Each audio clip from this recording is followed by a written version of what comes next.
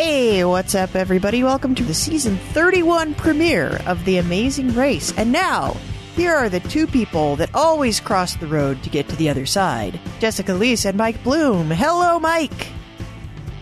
Oh, I'm sorry, Jess. I tried to wolf down a nice Birkenstock just as a little bit of a pick-me-up before we got into the podcast. You sort of caught me mid-bite, so I do apologize about that. I have swallowed and I'm ready to digest a really fun premiere of The Amazing Race 31. It's finally here, Jess! Sure, before we get started, did you eat all the way to the red line?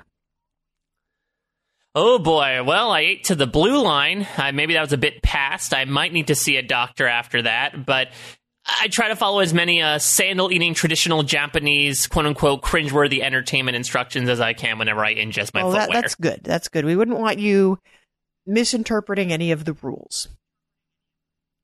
No, definitely not, unless I purposely penalize myself as a result of doing so. Yeah, you don't have any cramps or anything? We're all good to go?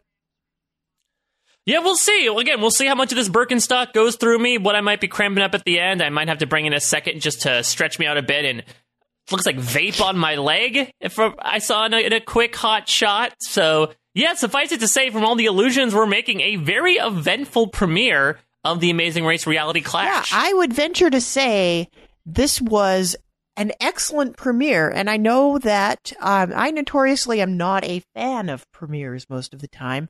I feel like it's too much information, and they really struggle to tell a coherent story when they have to follow 22 people. But I think, dare I say, the fact that we've seen all these people before already made it much easier for us to get invested in their story.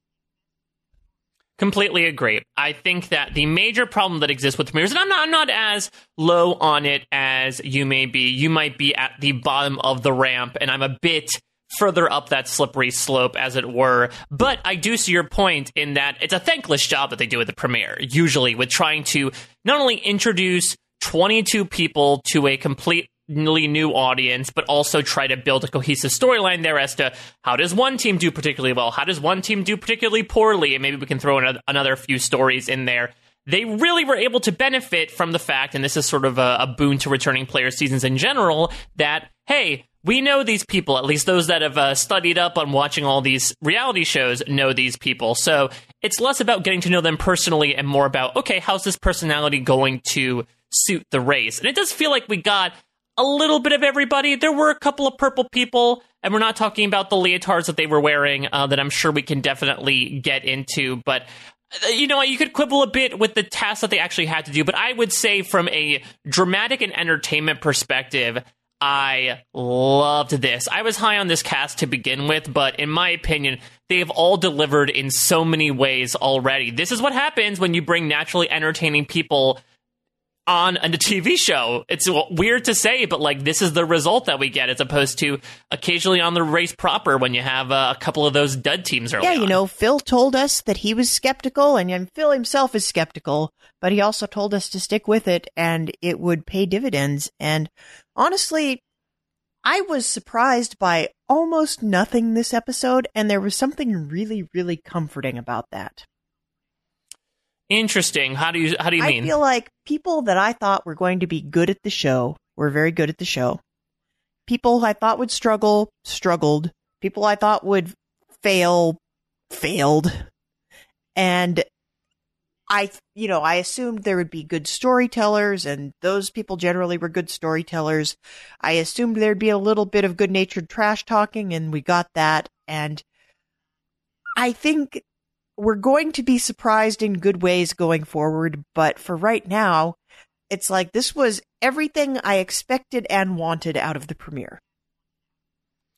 It's an interesting point, because, we'll certainly get to it down the line. I know we're going to answer a lot of your listeners' fabulous questions out there from this premiere, but I know there have been a couple of questions along the lines of, hey, with one pretty big exception, all the Amazing Race teams, finished in the top, and we had all assumed as much. That I think you get the benefit from experience here. It's not exactly a fans versus favorites type of format, but especially as of late in the reality TV sphere, there's been a lot of talk as to when you have people who have gone around the block a couple times in a taxi or in a plane versus people that just stepped onto the street, one's going to naturally have an advantage over the other. So it's not to say that the results were particularly surprising. I will say I think the elimination itself surprised me a tad. I think in our preview, again, this happened almost a year ago, so I might just be misquoting you immensely, Jess. We had said something along the lines of like, okay, we're pretty sure Rupert and Laura are going to finish in last as long as one team does not monumentally screw up. I'd not expect one of the teams to monumentally screw up would be one of the teams that had, going in here, one of the best leg average placements of all time. That is very true. I think we certainly didn't expect that Art and JJ would necessarily be the team that screwed up. But again, I think there was also kind of a giant question mark over these guys. I feel like every other team that wound up on this season were like, yes, of course, those people need to be on this show with this theme. And then there's Art and JJ, and we were really struggling to figure out why they were there. And no shade intended to Art and JJ, but now they're not there, and it almost feels like the best possible outcome. Well, it's a little bit as well. I was personally getting flashbacks to the OG Amazing Race All-Stars season, and granted, it's not as far from grace as our beloved Kevin and Drew, the frat brothers, but they came in pretty good race performers, but fantastic characters, and I don't know what perfect storm of factors were going on in the Amazing Race 11, but they were completely miserable. One of them almost died at one point because they dragged the other one behind a Jeep for a little bit. It just was not the Kevin and Drew that we were used to seeing. And I would say not necessarily from a personality standpoint, but I would say certainly from a placement standpoint, it's a little odd to see such a quick fall from grace for these two guys who, as we were reminded in the little montages that I'm sure we'll get into, were pretty dominant in their original season. And that's up against arguably the most dominant team of all time in Rachel and Dave. This is true.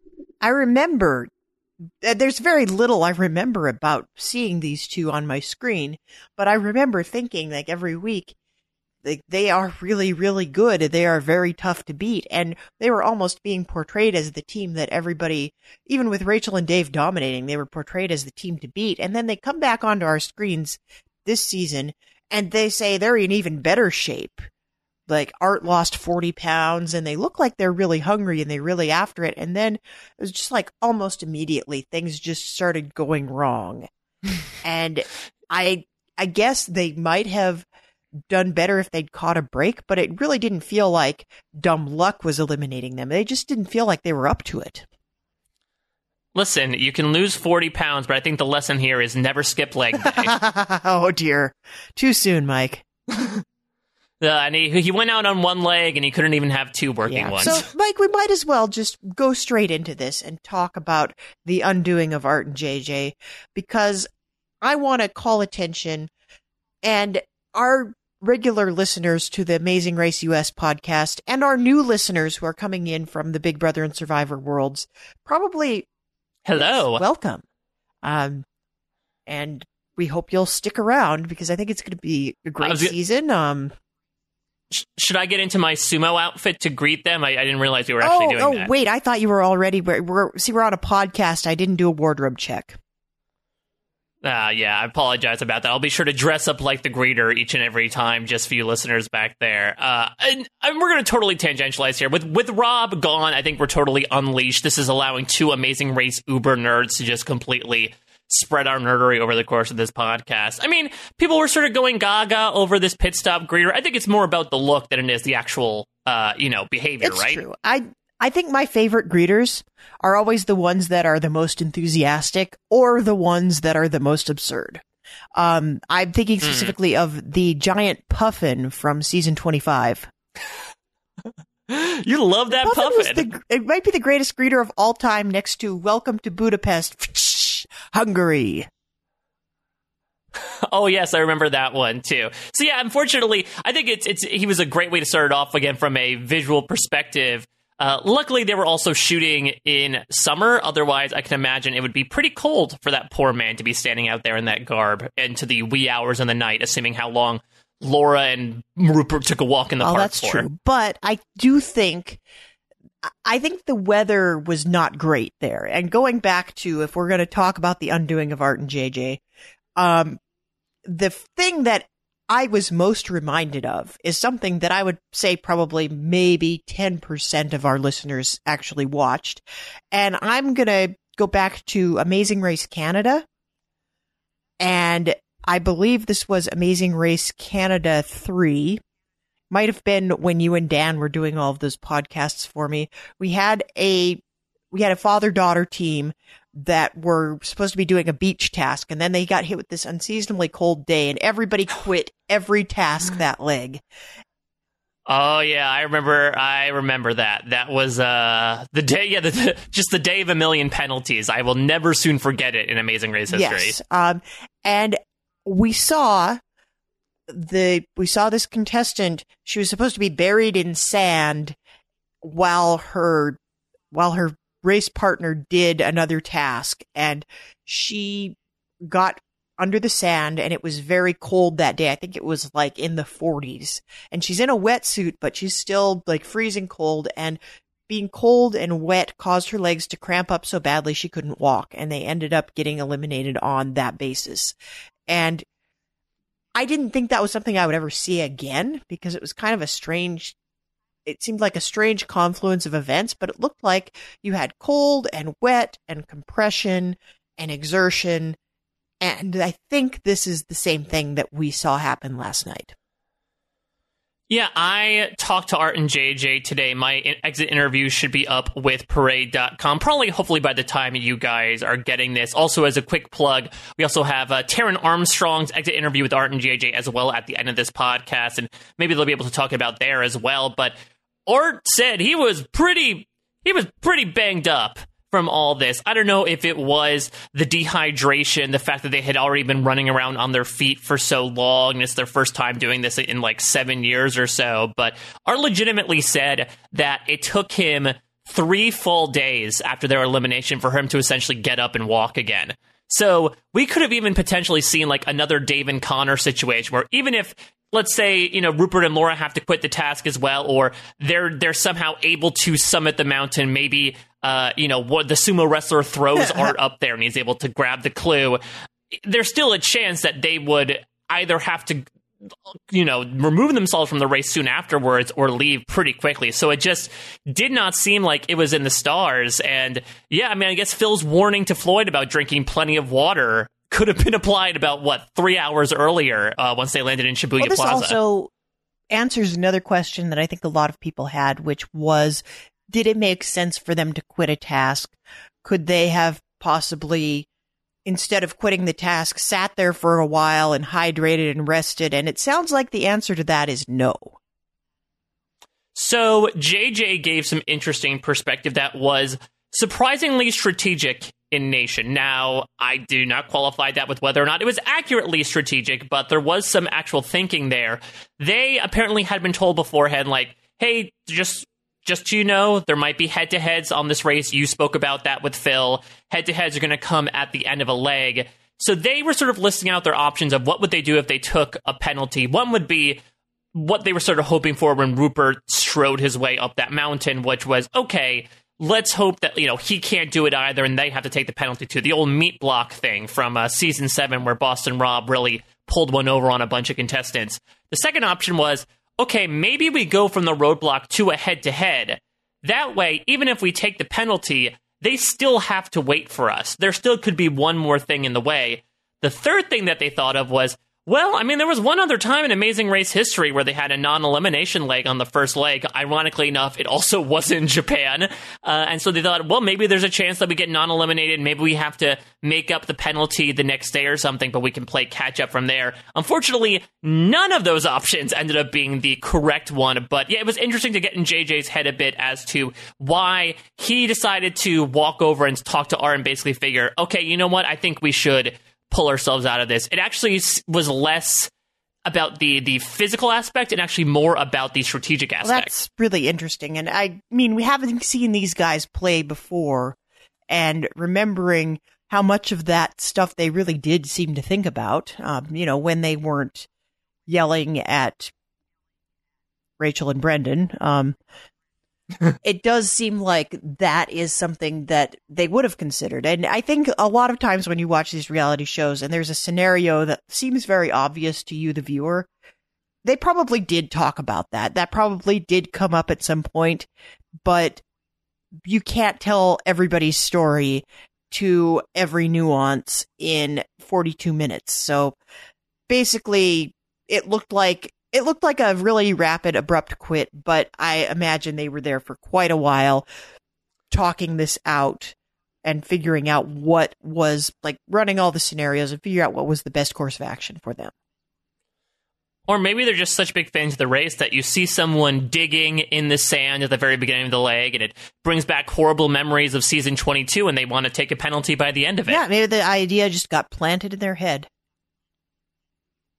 Should we? I guess we should go back to the beginning as well, because I think that one other thing that this episode really benefited from, and we can certainly talk about the starting line banter, but I think the show did a really great choice in, usually with these teams, they'll sort of do these introductions and then pulling up on a doom buggy or a hang glider onto the starting line and have them do the little pre-tape and give some background. Here we got, about 3 of them? And then what they did was, instead, as these teams were working through this first task and making their way to the airport, then they intersplice those pre-tapes in. And I hope they keep doing that from now on, because when the theme of the show is go, go, go, go, go, we don't want a lot of time to wait and learn about these people. You know, I know Australian Survivor for their most recent season did this as well. I think it's a really great storytelling technique where you just tweak the placement of the narrative a little bit, and it helps things, get off to a quicker start. I do feel like we've gotten that in more recent seasons. I don't think this is the first time we've seen that sort of narrative tactic.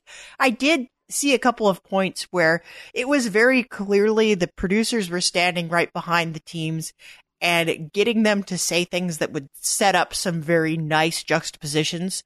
Like, we had one moment where Tyler and Corey are digging up on top of the hill and Colin and Christy are down at the bottom of the hill, and you see Tyler yell down, "Hey, Colin, did you find anything?" And that production was making them do that so that they could then segue into who are these people that Tyler just yelled at.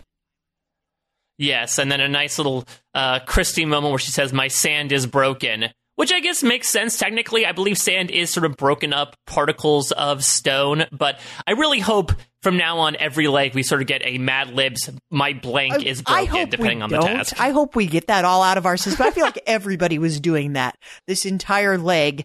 I think we got Leo and Jamal trying to make "my wife is pregnant" into their catchphrase, which is the worst catchphrase of all time.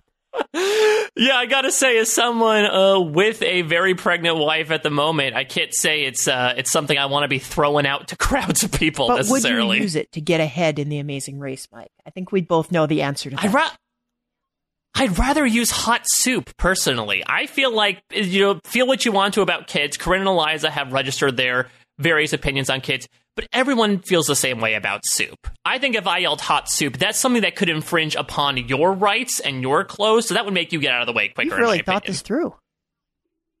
I think that's a good thing to yell in The Amazing Race, and you just learn it in 12 different languages, so everyone... Soup is a universal language. Well, you have to make sure. This might be kind of like yelling fire in a crowded theater. You can't yell hot soup on the street? You might not be able to.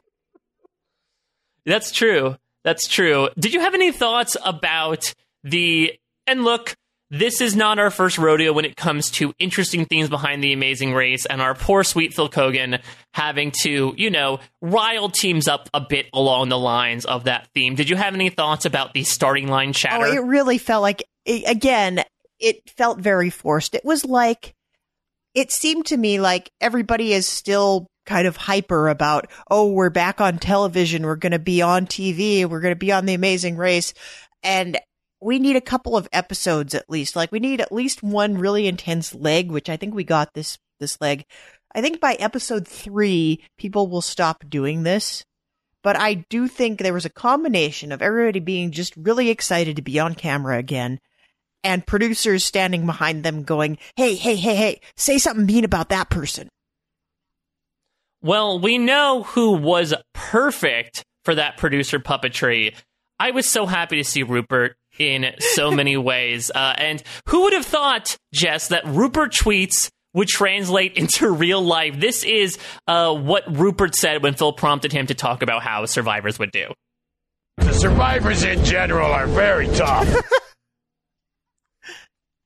It's amazing. It's incredible. This is a fantastically entertaining episode for the Bonhams. I have no idea how long for this world that they are, and they were, I think, saved by every single grace of the Amazing Race gods. But I mean, I almost forget how much I love Rupert's delivery, and who would have thought his generalisms made its way out of the internet and into real life? I, for one, was just happy to see Rupert get another chance to dig in the sand. That's the thing. People were saying, like, "Ooh, Rupert. No wonder Rupert. I think they got the thing second. Like, oh, he's good at digging in the sand." But I feel like it would have been better if they tried to trick him by saying, "Okay, build a log cabin." Because I feel like that's when you almost have to use reverse psychology, put him in a mind frame of, okay, building a log cabin means digging in the sand, and then he's like a freaking bulldozer into that. So what you're saying is Rupert is basically a giant toddler. I mean, I know grown adults that act more like a toddler than Rupert. I think Rupert is a man. He can get angry and he can get morose, but at the end of the day, no matter what mood he's in, he's going to dig a pretty darn good hole, and he was able to do so here. I suppose so. The one thing that I think maybe the thing I like the best about Rupert and Laura being on this show is that Phil is already over them. And I think we got that sense when Rob and I spoke to Phil on Monday night. He was already he was kind of going back to Rupert constantly as the platonic ideal of reality contestants from other universes invading his territory.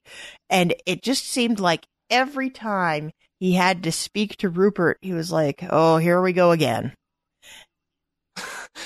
Yeah, I mean, the thing about Rupert is, and I think what a lot of people forget about Rupert is sort of like one of the big survivor heroes, Rupert can be very dour. This is the guy who said, so much rot and death, when he found out he was getting voted out. He's the one in Heroes versus Villains who he tries to light a fire, leaves, they light a fire, he comes back, and he just goes, yay.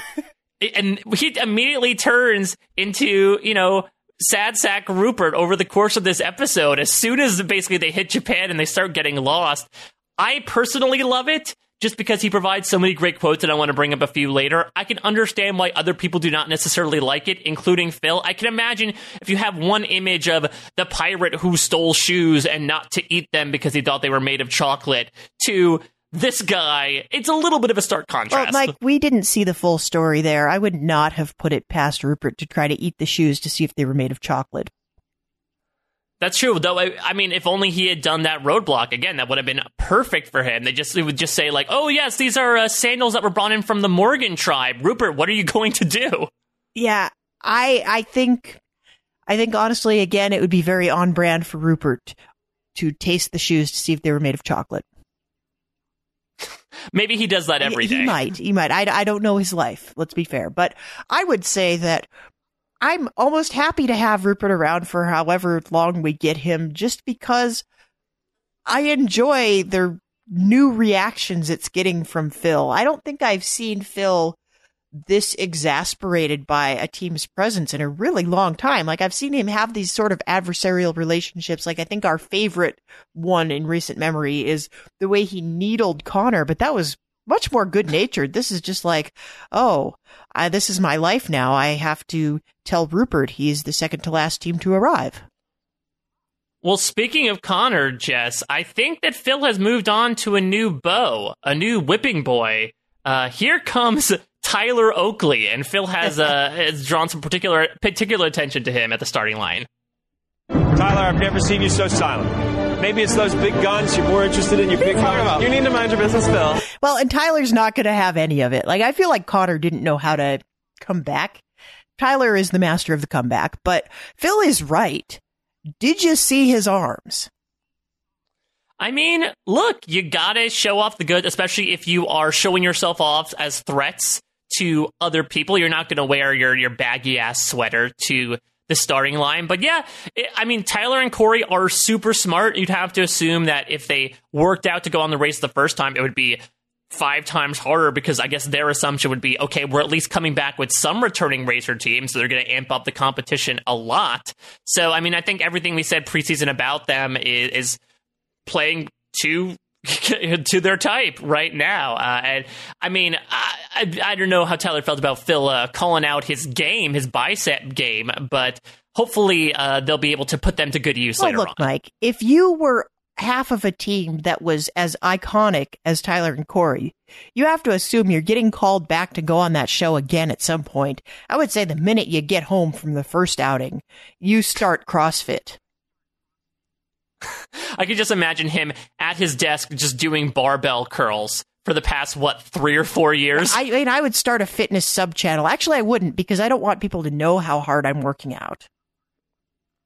Yeah. I mean, I would say CrossFit Corey, but Corey is the one that Phil did not call out on his muscles. Well, Corey is the one that nobody ever calls out, because Corey is not the one with 6 million Twitter followers. As much as I love Corey, and I think you can't have Tyler and Corey without Corey, but let's be real. Well, I mean, look, Corey was also, I will say, but we get later to the costumes for the second roadblock, I would say best dressed probably goes to Corey. I think he worked it. He even wanted Tyler to compliment him 100%, on his wig. 100%. Corey pulled that off. Yes, he was definitely the hot. There were some others maybe in the not column. I guess we should get into this first task, Jess. I'm intrigued by, because usually in Amazing Race, sometimes we have a starting line task, and usually it is to delegate separated In flights. other words, usually it means something. In a manner of speaking, yes. Instead, we are going to go into the Octopus's Dried Garden, where Sir Squiddington has put his submission in for the newest sandcastle contest, dig around an octopus, and find a clue. But it seemed like, from what I saw with the airport stuff, albeit brief, there were no separate flights, right? So was it all just dig in the sand and then go to the airport? Yeah, this was 100% confirmed on Twitter. I think it was Eliza who confirmed it. They were all on the same flight to Tokyo, and they were even on the same bus from the airport into downtown. Interesting. I mean, I guess I could understand it in that they want to make sure. I think I saw like a guy like wave them down to get on the bus. Maybe they wanted to make sure that there were no huge separations of the pack early on, because when you are playing with, such a stratified group of veterans versus newbies, in a manner of speaking, you want to make sure that, the wheat and the chaff are still mixed together. But that is a particularly one-tracked for the beginning of an Amazing Race. This is something I think we have complained about it both ways. I don't know if there's a perfect solution, to be honest, because I think I do recall in season 24, especially, this being really egregious, where there would be 2 sets of flights, and the first, it was basically like you were competing for immunity, because if you got on that first flight, you were going to be 2 hours ahead of everybody else. And so it was really a race to the bottom between the 3 teams that made it onto the second flight. And so from that angle, I do think it makes more sense to put everybody on one flight. We've seen every iteration of airport drama at this point. And since they don't really book their own flights anymore, and it's not as vaunted a skill to go in and say, find this flight that nobody else can find and sneak your way into the airport lounge, we kind of don't spend time in airports anymore. And maybe the show is a little bit better because of it. I'm almost coming around to this idea. I would rather have everybody on one flight than everybody in the back of the pack be on a flight, and those be the only people that might conceivably get eliminated. Do we think we could split the middle, though, and come up with some sort of advantage to give those people who were able to dig in the sand? Could it be like you pick the order for performing the first roadblock? Depending on if they end up going with the same first roadblock. I think the problem, I don't necessarily have a problem with the streamlining. Like you said, if it gets them to their location easier than just sort of lets them go, especially into such a chaotic terrarium that is Shibuya Plaza, that makes sense. I think my issue with the sand digging was just that it was essentially meaningless, because there was absolutely nothing, no prize to it, and sand is coarse and it's rough and it gets everywhere. That sand's going to be lasting the entirety of the race. And maybe it was just a setup to get people more uncomfortable. And I think I think it did a good job of pulling people out of their comfort zone immediately. It's better in that regard. I think I like having a task at the front, but you're right. It should mean something. And I have a few ideas for that. If we are all going on the same flight to Tokyo, could we stagger our arrivals at the next task, for instance? Or here's one that's kind of radical. I think I got this, and I know there's a very small percentage of people out there that catalog all of this stuff, and I'm so glad people have seen every international edition because I have not. I think it was Amazing Race Norway that did this, where they had a task, and then everybody got on the same flight, and then once they arrived, your task was easier based on what order you arrived in. And you had a scavenger hunt type situation where the earlier you finished the task before it, the fewer things you had to find. That could have been interesting, especially with the labyrinthian Shibuya Plaza, where they could have maybe it could have been like a shopping task where they had to find a certain number of things. Though again, concerning with how many people were able to not able to find 2 stores to begin with, that could have just made the problem much, much worse. Yeah. My theory on how hard to find those stores were, I thought at first like a Tokyo restaurant in Tokyo would probably be hard to Google, but somebody then Googled it for me out in the social media world, and it turns out that's actually pretty easy to find. Is this supposed to be like a New York type of thing? I'm very confused with the naming of this restaurant. Yeah, I'm not entirely sure myself, or maybe there's some sort of wordplay situation going on, but I think mostly stuff in Shibuya, I would guess it's sort of like the Times Square of Tokyo. And certainly looks like it. And it looks like they dressed up like Times Square characters for the second roadblock. They certainly, yeah, like you'd give them $5 to pose for a picture with them, and then they'd shake you down for more. Yeah, exactly. I don't know where they'd put that money, but yeah, it looks like Times Square trolls is the first thing I thought of. Either that or like they were dressing up for a low rent brush your teeth PSA as like cavity creeps. That's a deep pull, Mike. Wow. As deep as I a root was going to canal. say they were trying out for Seussical the musical. That's true. I believe someone also made a Dr. Seuss reference as well. So it's really those multicolored wigs that are really doing it. That's really kind of the icing on the cake that are those outfits. But Shibuya, I think it's more of it's not an area that, like, if you just kind of had a random job in Tokyo, you're not going to go there for fun. I think it's like a business hub, but it's also a tourist hub. And I think people go there to see the intensity of it. And there's a lot of shopping and hotels in that area. And so I think there's an element of chaos to it that people were less prepared for. But I also think if anywhere in Tokyo is going to have a restaurant called Tokyo, it's probably going to be in Shibuya. I think these shops are going for great SEO, though, because when you type in like Tokyo restaurant, that's probably going to be one of the first that comes up. And as well, the other place, Lock and Security, I'm pretty sure it's called like ABC ACB. or AC. Yeah, if you just type the first 3 letters of the English alphabet, it'll probably come up. So I think they're looking to just hop to the top of the results. But before we get to that, can we talk for a second about our mid-episode brutal cast assessment that we got from hashtag Team Villain, Corinne and Eliza? Well, you knew that was coming. Honestly, I'm more disappointed that the one clip we got from their reality pasts, like everybody got a few seconds of their reality show pasts, except Eliza, because instead of getting It's an Effing Stick, we got Corinne like just savaging Sugar and not particularly coming off well. It's not Corinne's finest hour. There were many clips we could have chosen from here, and I don't know that one is necessarily representative, but on the other hand, we did get a pretty good brutal cast assessment. Yeah, and Joseph Dunn actually asked that question too. Did Corinne make Eliza a villain? Because I remember her as a sympathetic underdog. And I think your mileage may vary at that last statement, but it really does seem, at least, I've covered Eliza's 2 seasons on the Survivor Historians, rewatching her pretty closely. And yeah, I mean, it's one of those things where, like, maybe she was considered a villain to the people she was playing with because they did not like her, but I don't remember that the audience was detesting Eliza, especially not on the level that Corinne was either aiming for or achieved. That is true. I think it's kind of, they are two different sides of a coin here. I think Corinne is somebody that got along very well with her fellow competitors, but did not play well to the audience. And Eliza was somebody that I think, especially in her first time out on Survivor, the audience thought that she was a very sympathetic character and liked her very much, but the people she was playing with maybe didn't necessarily feel the same way.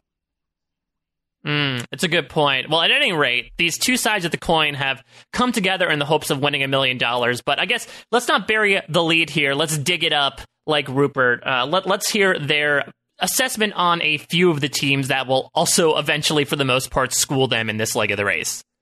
But there are definitely some teams that are really easy picks. He made it to us. Victor and Nicole, we've nicknamed them Team Dummy. Yeah. Rupert is Really old. He's got like this big pot belly. Did you say your Like, he's not exactly Mr. Athletic. Rachel has raced to the final leg twice, but like with Brendan carrying her. really- Her with Alyssa, good luck lips. Rachel and Alyssa look like they lost a bet. Those outfits are a lot. You're going home. Savage. And I think the best part of that clip is obviously Rupert asking Laura, did you save your mayonnaise? Oh, that's why I pulled it Good. separately. Did you save your mayonnaise? That's the new I found a lemon tree. Yeah, except it's the opposite. It's give me your mayonnaise. Yes. Well, no, he I love that that's also the he representation. didn't demand it. He just wanted to know if she saved it. That's a very, like, passive-aggressive way, I think, of asking someone, like, hey, like, it's basically asking, hey, you're going to finish that, you know? But I love it because I love all the things the editor chose for that to be the thing for them being like, Rupert's so slovenly and old. Look at how much he desires mayonnaise. Shannon Gates is shook. And there's great irony in this, though, in that, and they'll even admit to this, so I give them major kudos for it, that at the end of the episode, they basically get nearly all the teams, including the self-proclaimed Team Dummy that they use with Victor and Nicole, end up passing them, and they do not have a great first leg. They do from an entertainment perspective, not so much from a success Can I perspective. just say Team Dummy is kind of weak sauce?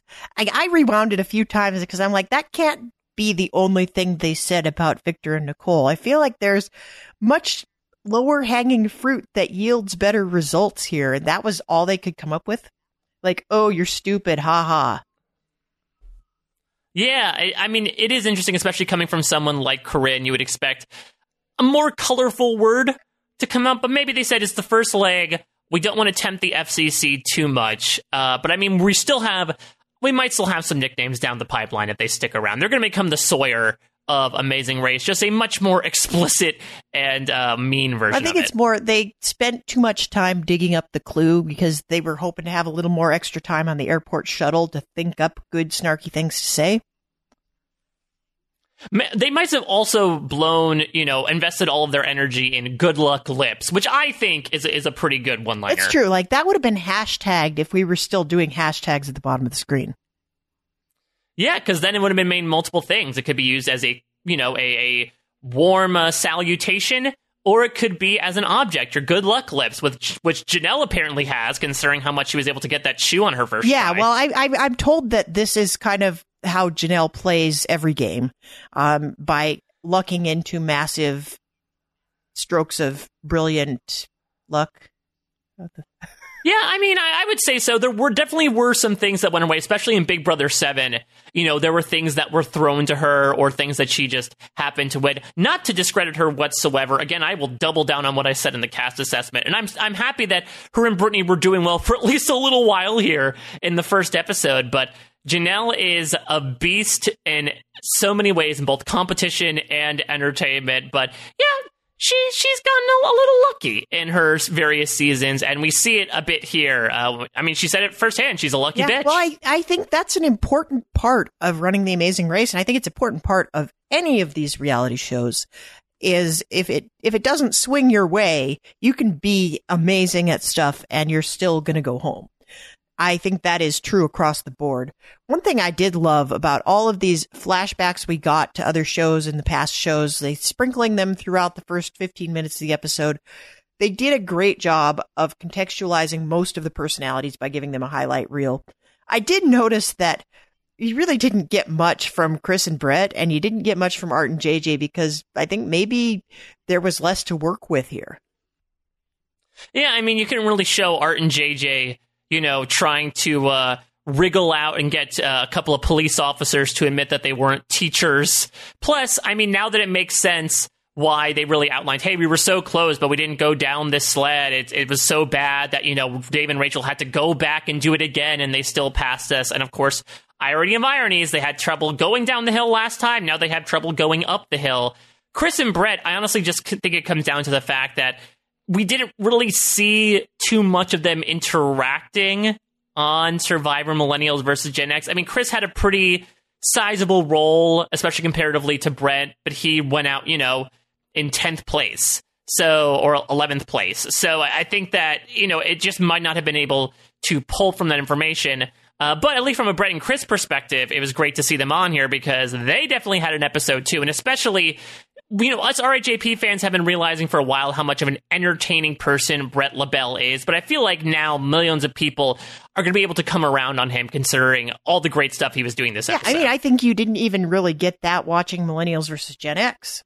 There was really, Brett got almost no story. And we were pleasantly surprised after the season when it turned out that he is amazing. He's hilarious and he's great on social media. He's great on the various podcasts he's been on. And Chris just plays a perfect straight man for him. Like the two of them. Literally. Indeed. The two of them, they're such polar opposites, and that makes it really excellent for them to play off of each other. And we got a little taste of that this episode. I think in future episodes, we're going to get a lot more of that.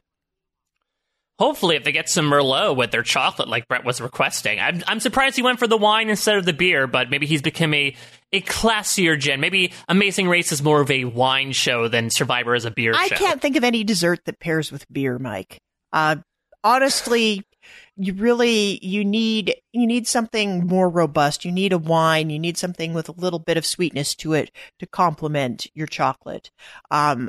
I think beer is better with salty snacks. So when they have the one where they have to taste a bunch of hats to find out which one is made out of potato chips, that's when you want your beer. Just wait. It might happen when they come back to Japan. Before we get to that, because that's ridiculous on its own, we get to Shibuya Plaza and it really does seem like the Amazing Race teams just say, same old, we know what to do. And it really seems like we're getting hammered in here that the house guests and the survivors just have no idea what they're doing. Cue Rupert stumbling around several times going, I have no idea what I'm doing. So, I mean, I know we got a couple of questions about this, but we know this is obviously a microcosm of the fact that those who have run the race before are naturally suited better to run it the second time than people running it for the first time. Do we think this is going to be a continuing trend based on what we saw this episode? Well, I am not surprised that the Amazing Race teams kind of destroyed everybody else on the first leg, but I do think people will catch up. I think being able to anticipate what that first leg is going to be like and knowing a little bit what to expect really served the Amazing Race teams very well, because they have had to navigate unfamiliar territory. And in fact, I want to point out that the Afghanimals not only had a leg in Tokyo before, they had an actual task in Shibuya. They were in this exact spot. And at that point, they were not looking for a business. They were looking for a person dressed as a vending machine. Because Japan. Oh, yeah. This is, people are tuning in here for the first time and you're wondering, like, wow, this is a very oddly painted picture of Japan. Yes, that is how the Amazing Race does Japan. And we do love it. It is quirky. It's a little chintzy, but man, do we love it. I do and I don't, but I will say I like that they take people into a really uncomfortable environment that is very different from where they just were, and they force them to navigate on their own. And I think the culture shock of going into the middle of downtown Tokyo really set the tone for the season. And I think the teams that have never experienced anything like that before will be able to catch up in a big hurry. But for this first leg, it's not surprising that teams that have had to call upon those skills in the past were able to call upon them again. Yeah, I'd agree with that. And I think it's also the culture shock specifically with Japan. You know, Art and JJ talked to me about this. In their original season, they went to, I believe, Argentina, where, you know, they knew a bit of Spanish, obviously, from their line of work, but also I feel like Spanish is a pretty commonly taught language in the United States, as opposed to Japanese, which I feel like is a little bit harder of a hurdle to overcome when it comes to language. So it's almost like we're sort of skipping from beginner to advanced rather than sort of going to the intermediate level, which might be, you know, a Spanish-speaking country. Yeah, and you know, even those of us that did take Japanese in school, you think I remember any of it? That's true. I don't know if you know the how do you go to ACB Lock and Security Company. I would not have the first clue how to ask that. I could probably manage, do you speak English? And I could probably manage, thank you very much, and that might be the end of it. And a lot of food words, of course, because in any language, you have to learn the food words. Though in Japan, Jess, apparently, food might not look like food. We are going to the edge of extinction, I mean the edge of Shibuya, and we are, well, the Bonhams thought they were going there. It turns out they get the clue first, and they are doing really well, again, for the second time this leg. Not for long. They end up getting lost as the other teams, Afghanimals specifically, make their way here. And for the first roadblock, inspired by the, quote, cringeworthy form of entertainment that is Japanese game shows, they have to find one of 12 shoes made of chocolate by biting into it. We saw a clip from this, but Jess, were you aware before this episode of the phenomenon of the Japanese game show basically referred to as, is it candy or not candy? I did not know about this exact Japanese game show, Mike, but I do think it is worth pointing out. The Amazing Race US has been to Japan 8 times. In 4 of those 8 times, they have done a wacky Japanese game show task. And they've also played that quasi-racist pentatonic music in the background. And I wish would go away forever. I really want them to do more research than this. And while I recognize the entertainment value in having the Japanese game show format, I didn't need it on both tasks. And I certainly don't need it on 50% of all of the visits to Japan this show has ever done. So that's thing number 1. Mm-hmm. But that being said, this was really, I guess it's interesting that it was based on a real show that they have in Japan. They didn't need to have the game show on this task. This was a perfectly cromulent task all on its own. Just like take people into a room full of traditional Japanese sandals and say, find the one that is food. And this calls back to 2 tasks that they've done in Japan in the past. I want to go back to season, was this in Japan? This had to be in Japan because it was sushi. Season 17. They had the task where it was a room full of fake food. It was a room full of real food and they had to find the fake food. So it was the opposite of the sandal task. And every time you pointed to something and it was real food, you had to eat it. And so that was basically the opposite of this task. And then there was also a task, I think the penultimate leg of season 12, where they had to go into a flower shop full of fake flowers and find the one real flower. Mm-hmm. Yeah, the only one I remember from season 12 is where they had to program the robot to kick a soccer goal. But I remember that one as well. That was the other half, I think, of that detour. So these are things, I don't think you need the Japanese game show conceit on it, especially if your second task is also going to be Japanese game show. That just felt a little unnecessary to me, and it felt very reductive of Japanese culture. I think there have been legs where we haven't mentioned game shows at all that have been far more successful. Not to mention that this really wasn't the game show atmosphere. Usually, like, the very first one that we call back to is, in aforementioned season 15, was the big, spin the wheel and eat wasabi or eat whatever's sort of on the wheel there. And that had the big bombastic sound effects and visuals and everything. They really went all out. This would be a segment on a game show that's on, like, its 12th season and the studio has pulled all funding. So there's no audience. They're out in the middle of a park in the middle of the night with one ramp. They're sitting in random stores eating chocolate. So in other words, this is a microcosm of The Amazing Race. Yes, exactly. That's sort of like, this is the Friday night death slot version of the Japanese game show.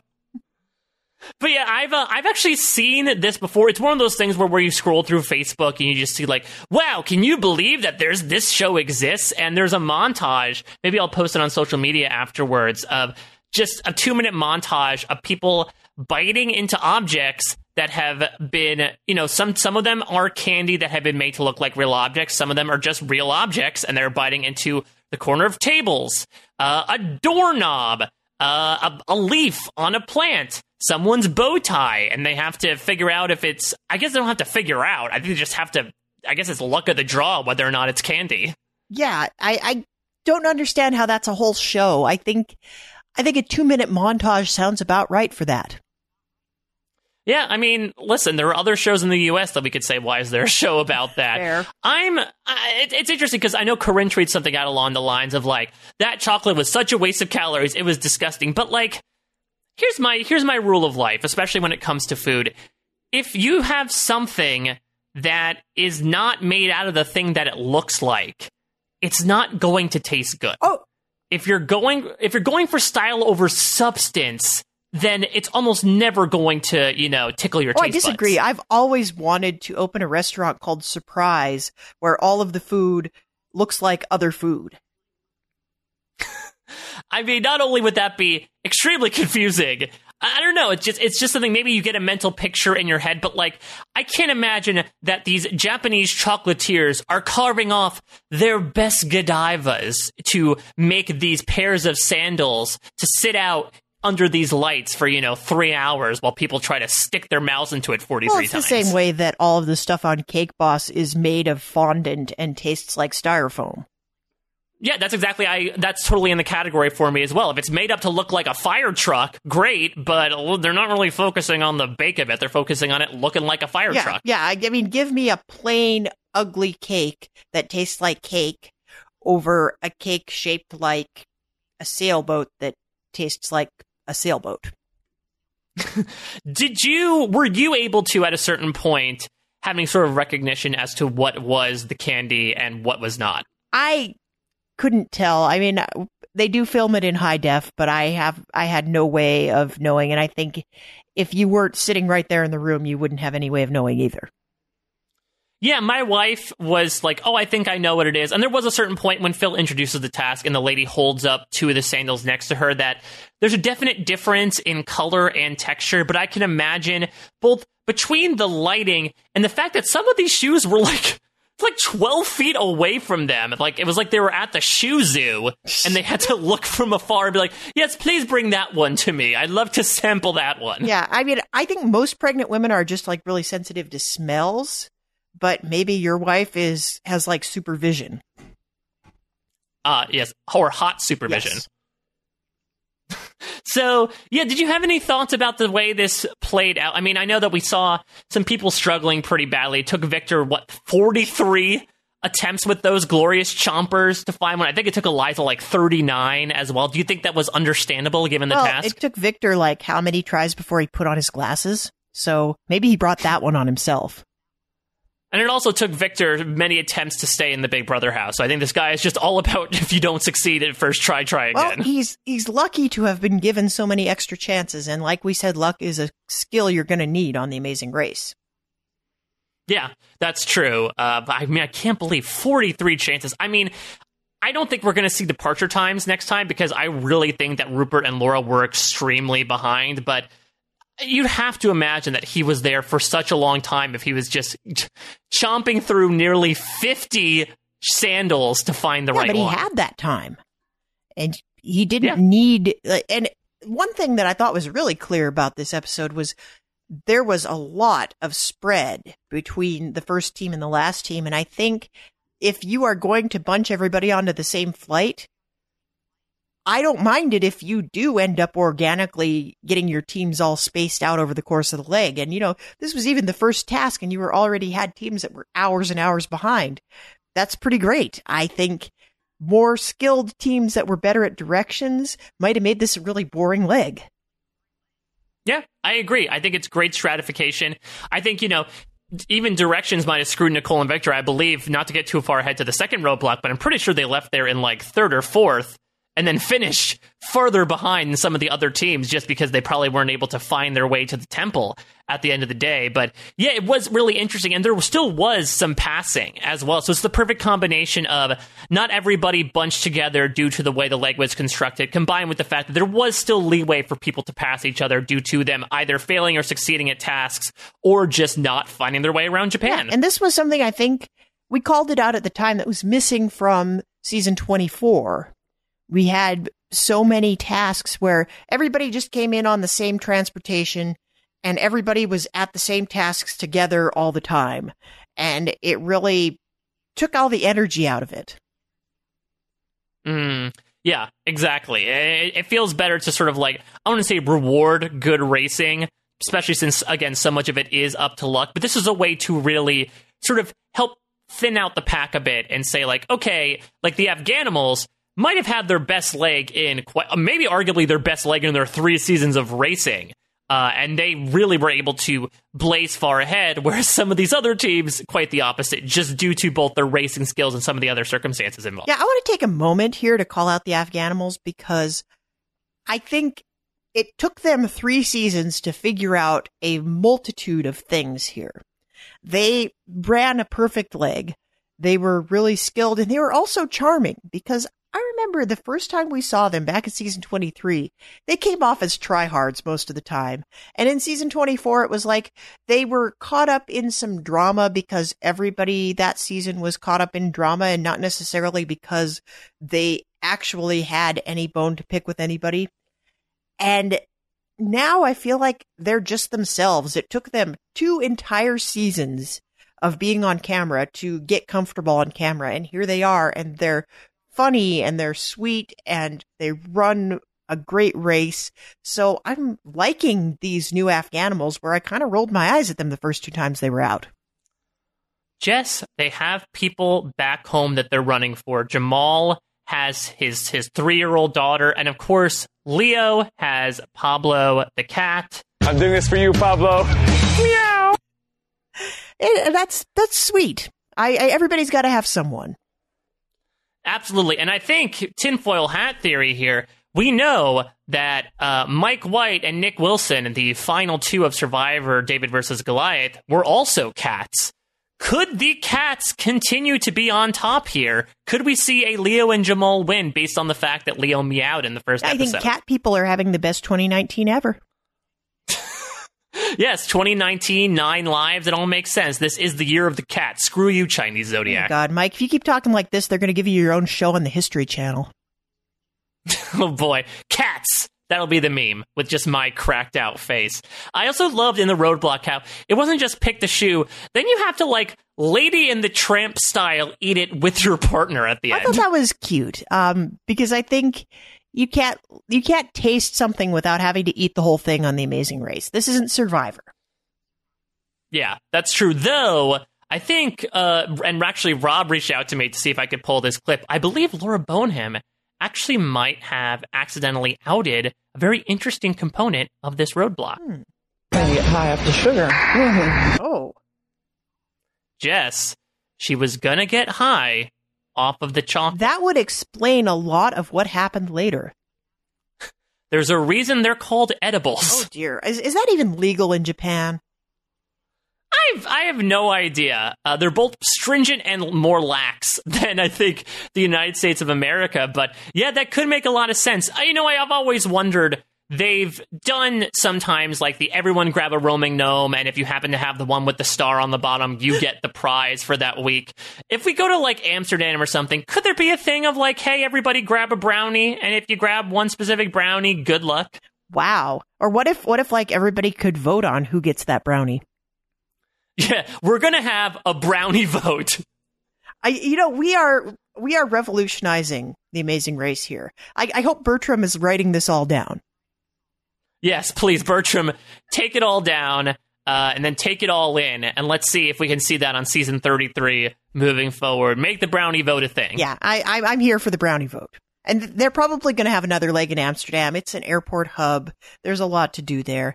And we haven't exhausted the possibilities for activities. So Yeah, this is definitely happening now. But Rupert was probably grimacing through eating that chocolate because he wished it was made of mayonnaise. Did you save your mayonnaise? Yeah, well, maybe that was why he was saving the mayonnaise, in case he had an eating task. Like, they didn't say you couldn't use condiments on the shoe.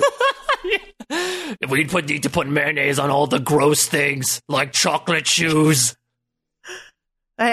This is why I love podcasting with you, Mike Bloom, because I never know what road I'm going to wind up going down. And I'm sure I never thought I'd be talking about putting mayonnaise on a chocolate shoe. Yeah, we're going down the chocolate road right now. But I guess the chocolate road is pretty slippery. I guess we should talk about the other roadblock here. Who wants to climb Mount Fuji? Though I'm no geologist, Jess, but I'm pretty sure Mount Fuji should have a decline to it. This one's pretty much an incline and then stops. Yeah, and I thought it was a lot bigger. Yeah, I mean, it says it's 20 feet. Maybe it's just a very steep 20 feet. I guess. But given how much trouble some of these teams had with it, they might as well have been climbing actual Mount Fuji. Yeah, they probably would have rather chosen that because Fuji is not, quote, as slippery as a wet noodle. Not that I know of. No. And we all know what goes great with noodles. Mayonnaise. Did you save your mayonnaise? We better just keep that on the soundboard for the rest of the season.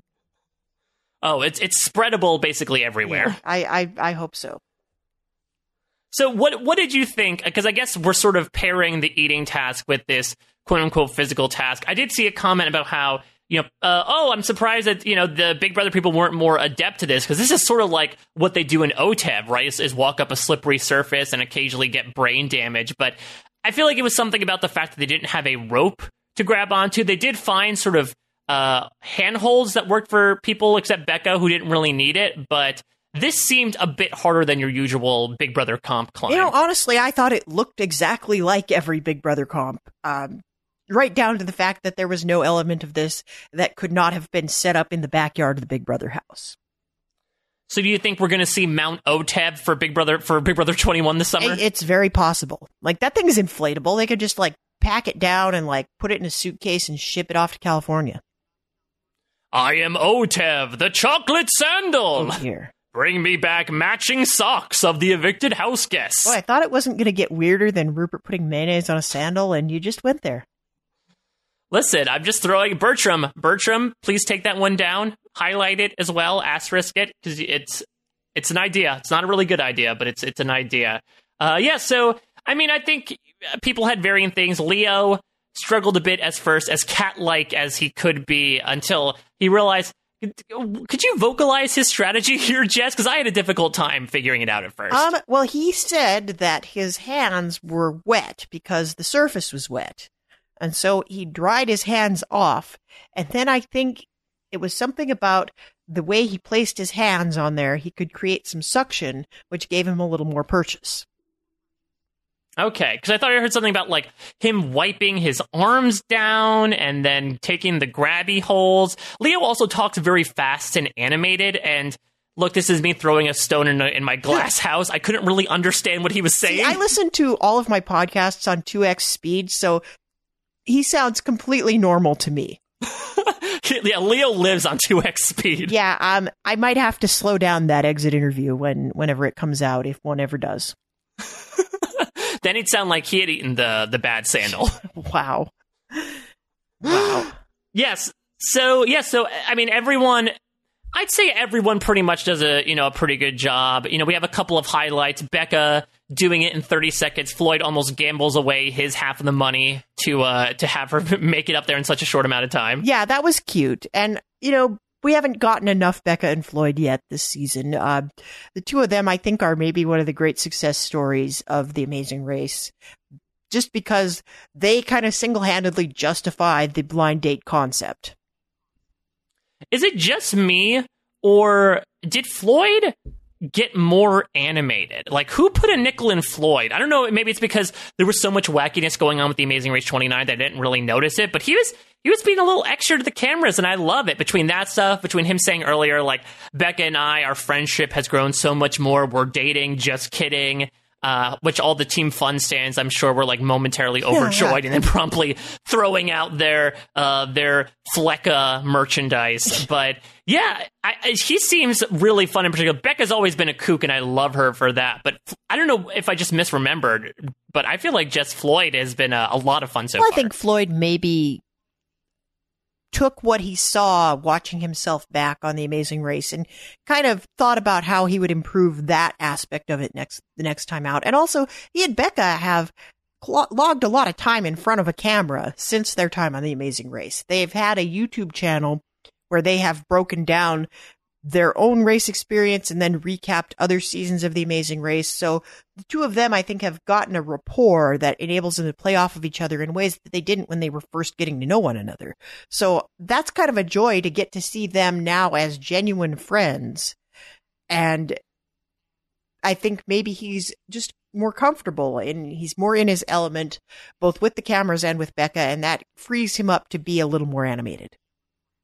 What'd you think about their fun, stoppable gear? We don't really have too much of the, decal, logo, branded content. I don't know if it's maybe CBS sort of put the kibosh on it. I know that Brendan and Rachel, last time they came out, had their own branded gear, but it seems like Team Fun's really the only ones that have emphasized that, outside of, Rupert's Well, tie-dye. on a related note, can you explain to me what survive, race, get paper means?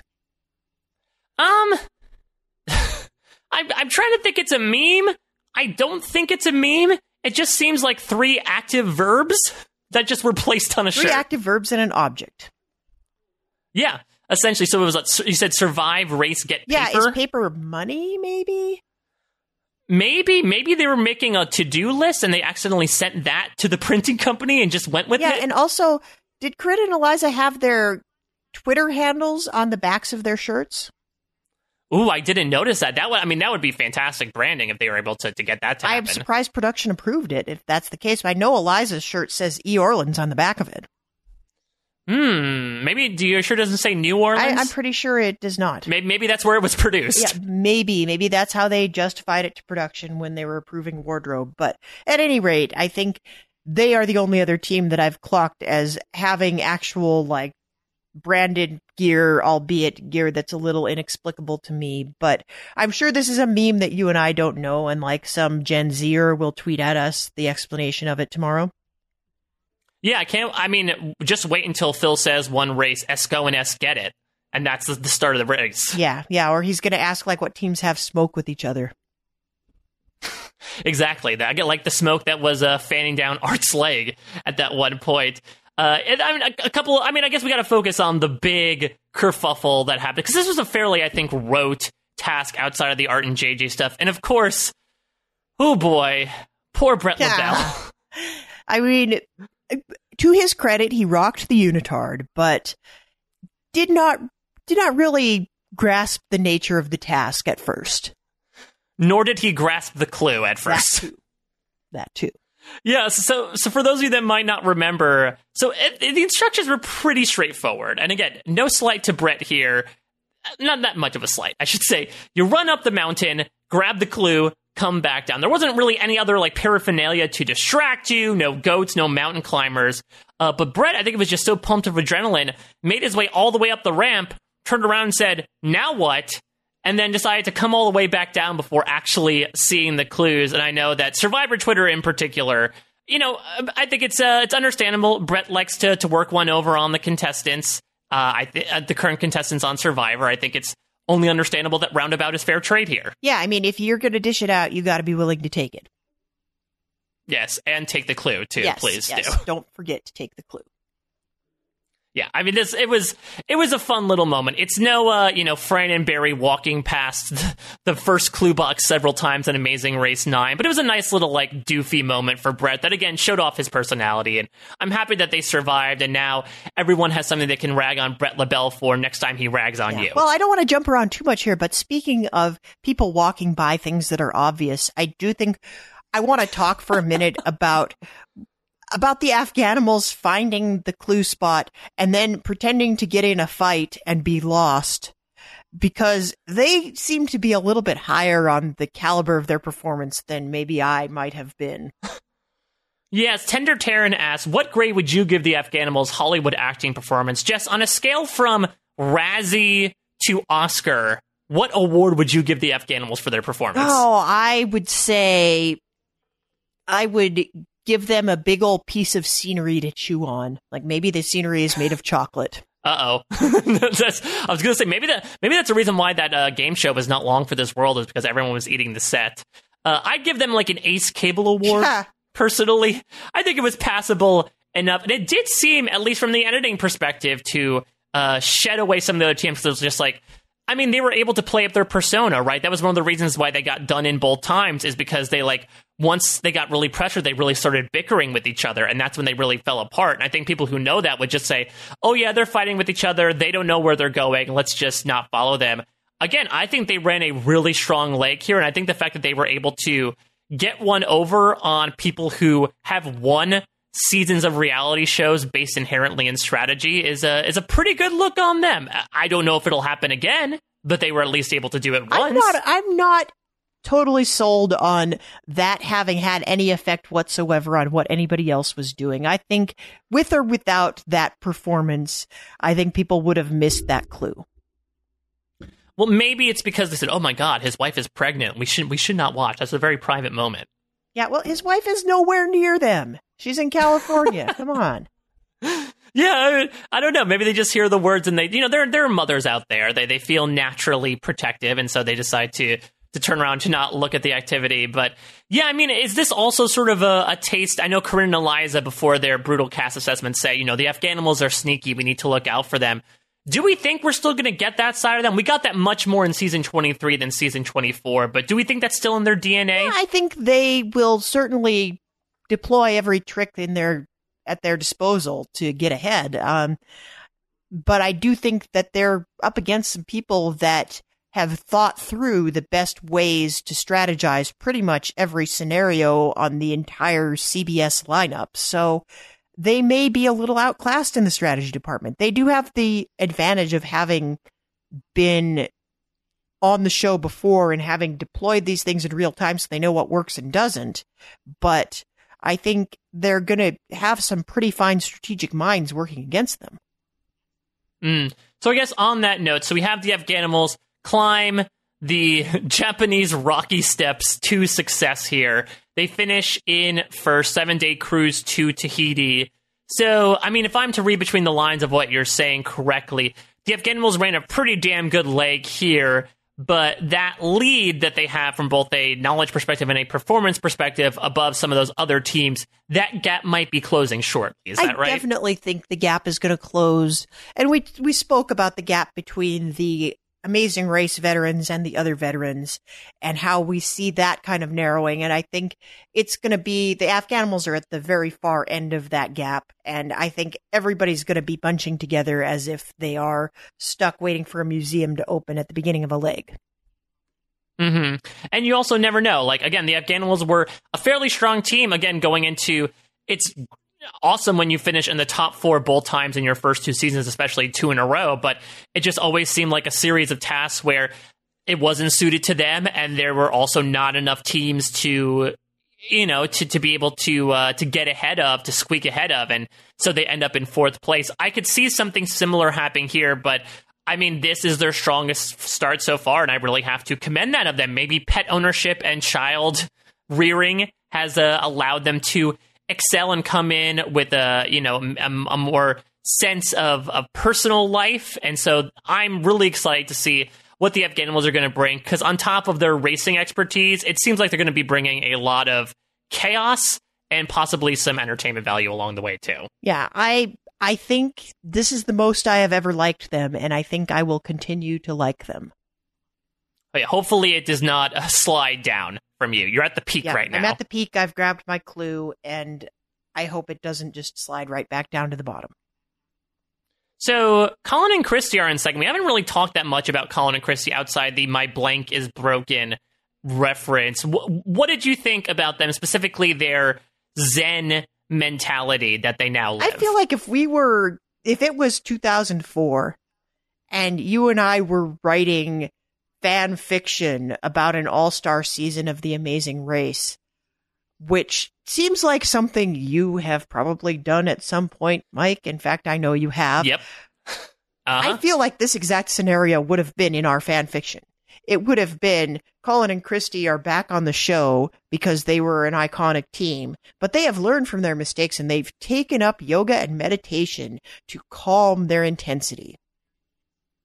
It reminds me of, I don't know why, but the movie Anger Management starring Adam Sandler and Jack Nicholson. I believe Sandler at one point confronts his childhood bully played by John C. Reilly, who is now a Buddhist monk. And it's very much that similar temperament of like, I have to find inner peace and that'll help me release any sort of expectations I have about the world around me.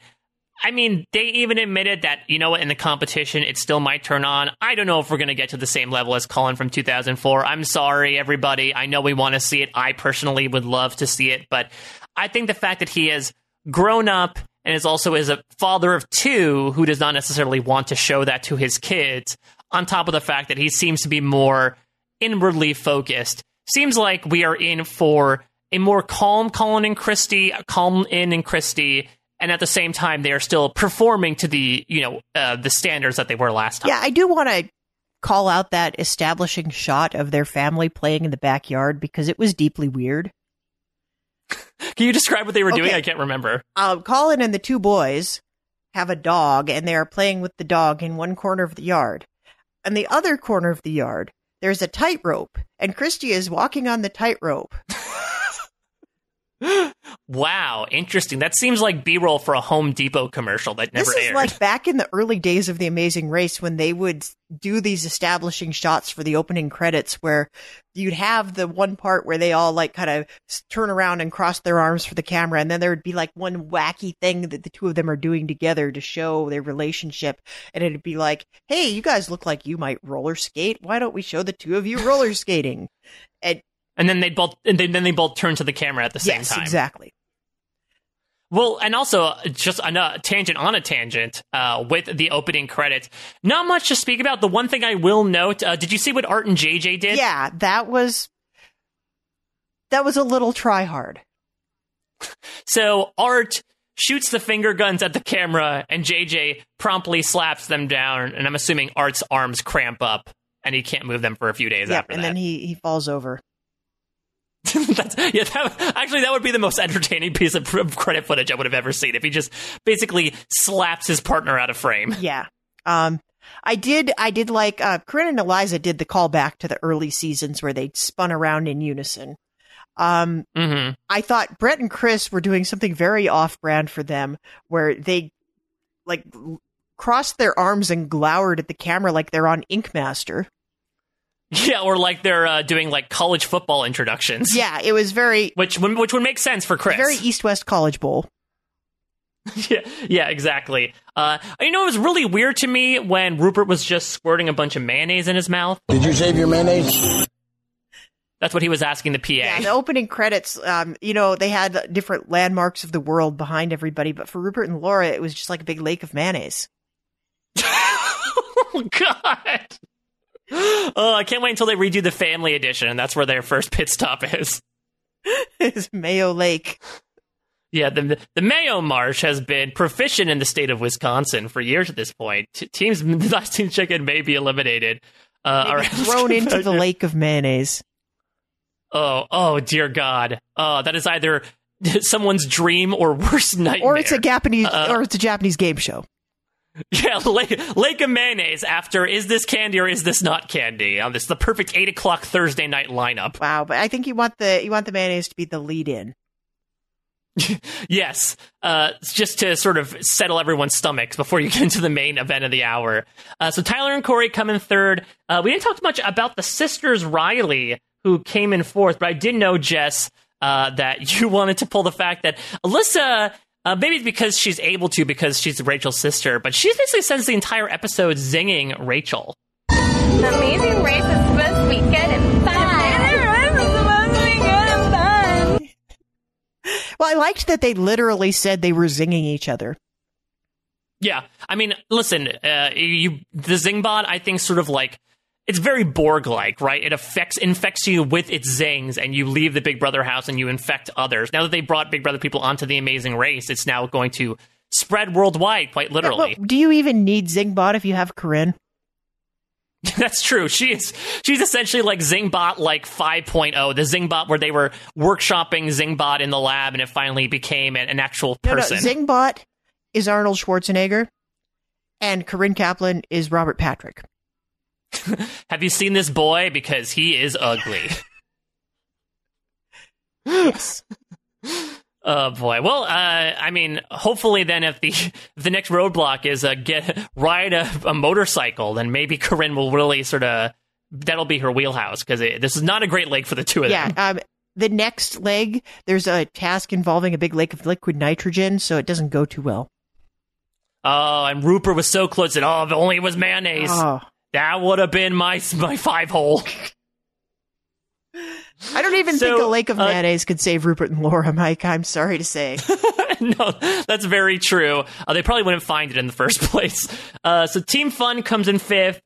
Victor and Nicole come in 6th. Do you have any thoughts about Victor and Nicole? I know that was the one that I think from our draft almost a year ago, a lot of people gave us critiques about not picking the young lovers, especially now that they are engaged. You know, in a vacuum, not knowing anything about any of the teams, I think they would have gone much earlier. And I do think it was a misstep on all of our parts to not choose them for our teams, because they are a demographic that historically has done very well on this show. And they look like, by all accounts, they are prepared. And I think once they get in a groove, we'll be seeing a lot of them. I mean, also, we wanted to give Rob a fair shake at this draft. Let's just say that. It'll be so much fun if Rob has a team in this for a very long time, especially since Rob's going to be back on the show next week. And yeah, now he has rooting interest. Yeah, now he's rooting interest. Although the alternate universe where you and I are sitting here and talking about the fact that Rob and Steven went undrafted, and how weird is that? That is interesting. Yeah, I guess we neglected to mention that as well, that Steven sort of opened the can of mayonnaise, as it was, about the fact that him and Rob at one point in time were going to be on The Amazing Race. I mean, it seems like this season on, they are doing a bungee jump, so I think they really dodged a bullet there. I hear those things cause CTE. Yeah, I've heard that, and I know that Steven is really trying to avoid those sorts of things to protect that precious brain of his. So, Brett and Chris are 7th, and I'm surprised that, Brett didn't walk all the way up the stairs, say, what do I do now? And then I'll walk all the way back down and then back up again. Janelle and Brittany are 8th, just because I think they misunderstood the first word. They learned a hard lesson in the first rule of Amazing Race. Read your clue. I think they just misunderstood where the park was. Yeah, well, they aren't the only ones. I mean, Rupert and Laura were technically in the park. They were in the ballpark of the park. They just didn't necessarily. Yeah, look, can we talk about that? Because that was just. Well, Mike, did you Google Maps this? Because I Google Maps. Yeah, please tell me what your findings were. The park is about 2 blocks wide and 6 blocks long. I don't know what you do in an area that small for 2 hours that you can't find a television production setup. It was so shady when they did the countdown clock at the bottom. Because I loved it because it answered all of our questions. Like, wow, we've seen them do this a few times. How long were they there? And yeah, they were walking along. I mean, I guess compared to Central Park, it's probably like an eighth of the size of it for 2 hours straight, not able to find the giant ramp that would be their next roadblock. Well, look, Mike, there's a park in my neighborhood, Fort Tryon Park. It's one of the bigger parks in the city. It's twice the size of this park. If they were filming something there, I would be able to find it in 10 minutes. Yeah, that's true. Though, I don't know. It seems like my theory is that from what they were searching for, I think Rupert thought the clue box was like a hidden immunity idol.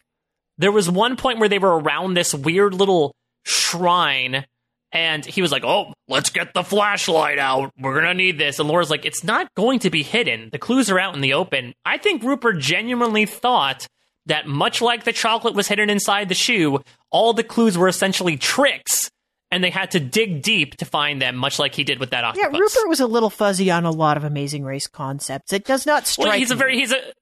He's a very fuzzy person in general with that beard. That's fair point. Fair point.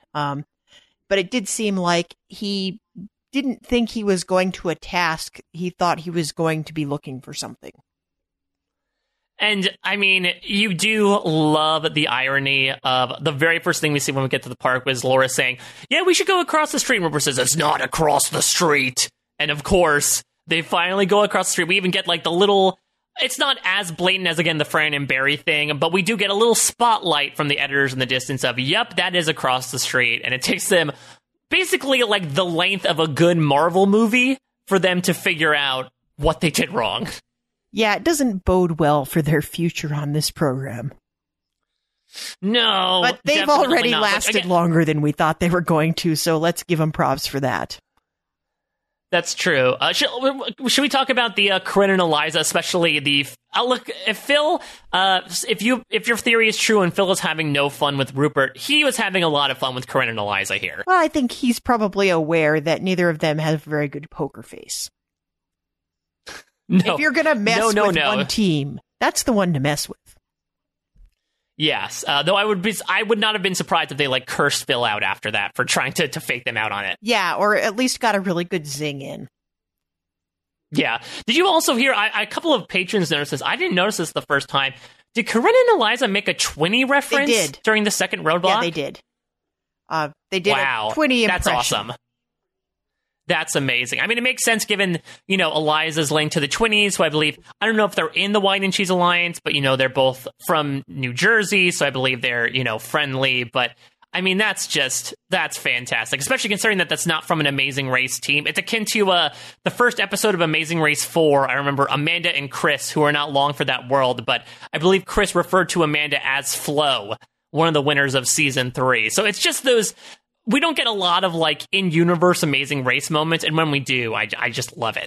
Yeah, as long as it's not as blatant as, BJ and Tyler wearing T-shirts that said Bowling Moms. Yeah, which, again, I don't know. I guess even that, though, is more transparent than Eat, Pray, Race, or whatever Corinne and Eliza are wearing. Yeah, I'm not sure. I want someone to go on record and explain what this means, because it's going to bug me. So, I guess we should talk about Art and JJ. They give up. Art is cramping up majorly. I know you mentioned another team beforehand, but this is giving me shades of the Pizza Bros from Colin and Chrissy's original season 5, the first team to quit the race. Wow, I vaguely remember that, but yeah. It's been a long time since we've had something like that happen. Yeah, I think the situation was I remember one of them just really hurt their legs, and the other one was participating in a roadblock in Egypt where they had to dig for a scarab. And I remember the other one just sitting in a lifeguard chair, and that was the first time Phil ever went off the mat to eliminate somebody, because they were in dead last. The night was coming, and Phil's all right, guys, let's just call it here. And it's fine. They were pretty big a-holes in that season, but that's the first thing I think of when I think of being medically unable to continue the race. Isn't it weird that Phil didn't feel to eliminate Art and JJ? Because he seems a lot quicker on the trigger when it comes to that sort of thing now. Well, I wonder if he was I have to go down all those stairs. It'd be much easier to have the man whose legs cramped up walk up all those stairs and come to me. Well, yeah, exactly. Yeah, so we'll see. They might have finished even later than they were supposed to, just because of poor Art getting up those stairs. But so Art and JJ, they're trying to, they take the penalty and they hope okay, there still might be a team behind us. In come Rupert and Laura. They're looking for a good grace here, and Rupert does it. And Rupert has his own sort of mantra going through his head as he decides to take this in. I don't think we'd ever see Rupert in a unitard in almost 20 years of knowing him. Have you ever seen Rupert in anything that was not tie-dye? That's very true. Tie-dye and wet jeans are really his usual outfit, even in his day-to-day. But this is what the unitard-clad Rupert was thinking to pump himself up. I was telling myself, you're going to run up the darn thing. You're running up the thing. You're running up the thing. I was not going to let a mountain beat me. That's such a Rupert tweet in human Rupert form. Yeah, only Rupert could pull off the phrase, I was not going to let a mountain beat me. Because it sounds so ridiculous, but also, to quote one of his fellow All-Stars castaways, Hemingway-esque, the classic battle of man versus mountain. It's true, man versus inflatable slip and slide mountain. Yeah, exactly. And thankfully, Rupert won that battle, which not all of them did. So, you know what? It claimed one victim that day. It's true. It's true. Mountain 1, Amazing Racers 10. 10. It's not a great score. Not great. But at least got it. At least it was up there on the board. Yeah, exactly. Yeah. So, Mike, do we want to take a couple of questions from the Twitterers? We could be here all night. We've already talked this up to the tune of 90 minutes, but I do know that my Twitter is still blowing up more than 24 hours later, so I know we got a lot of great questions. So if we can cherry pick a couple, that would be great. Sure. Let's take one from a newbie here. This is a question from Jennifer Jones. Is this season's first episode representative of most seasons starting episode, or is this specific to returnee cast? So again, you brought this up a bit before, but I'll also combine it a bit with our beloved listener Hot Nuts question. A, is this a typical premiere? B, is this your favorite premiere, at least in recent memory? It may be my favorite in recent memory. But I would say that this is very much, I would almost call this like a platonic ideal of opening legs, because this was really, we got to see everybody. We got a little taste of what they are all like, and then we told a story. And a lot of times there's so much chaos in the opening leg that you don't see certain teams at all. And I feel like we had a couple of teams that really did some monumentally boneheaded things that made us pay attention, but everybody got their moment in the sun. Yeah, or in the moon, I guess, since it all took place at night.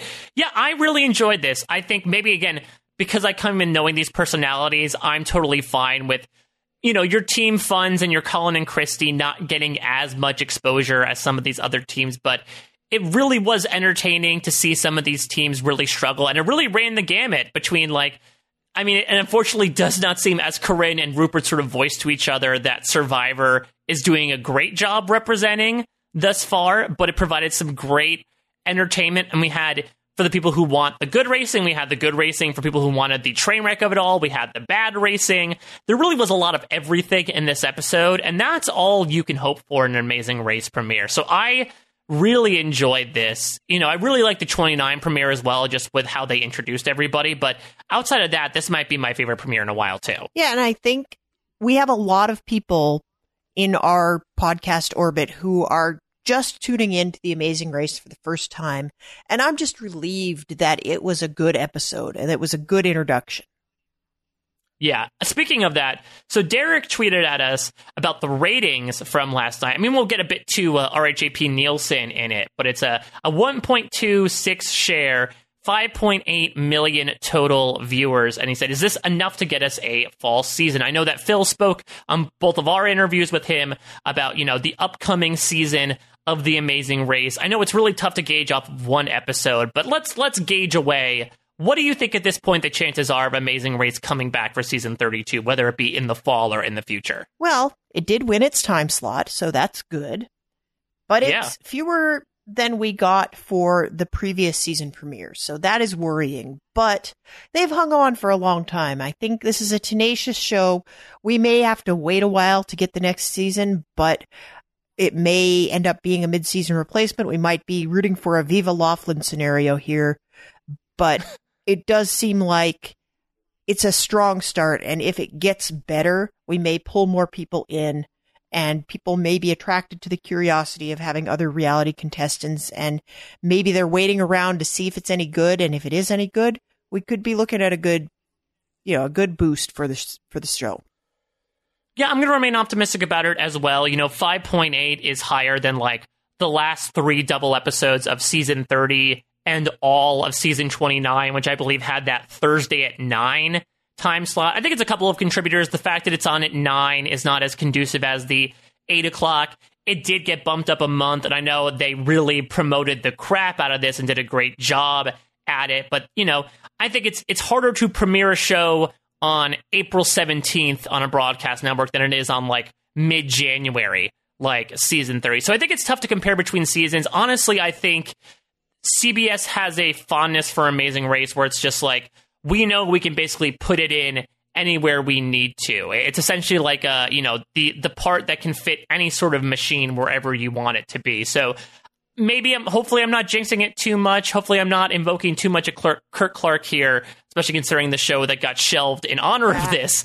But I do think that this is good so far. I'm excited for this season, and I think this means that I don't know if we'll see it in the fall or as another mid-season replacement in the winter or in the spring, but I'm hopeful we get 32 of The Amazing Race. Yes, Kirk Clark, you're not allowed to come on here and recap The Amazing Race. I don't want that bad juju.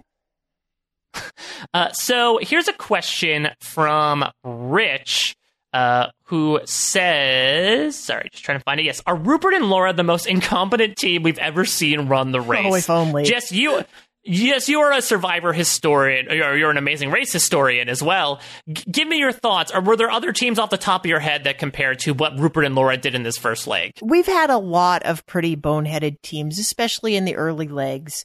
And it's hard to tell. I think we could assemble an all-star cast of people that have made some ridiculous moves. But I would say Rupert and Laura are probably bottom 5. I mean, I would say if you put Laura and Rupert up against the gutsy grannies from season 2, it's really a race to the bottom, unfortunately. That is a good point. The gutsy grannies might be our mark to beat.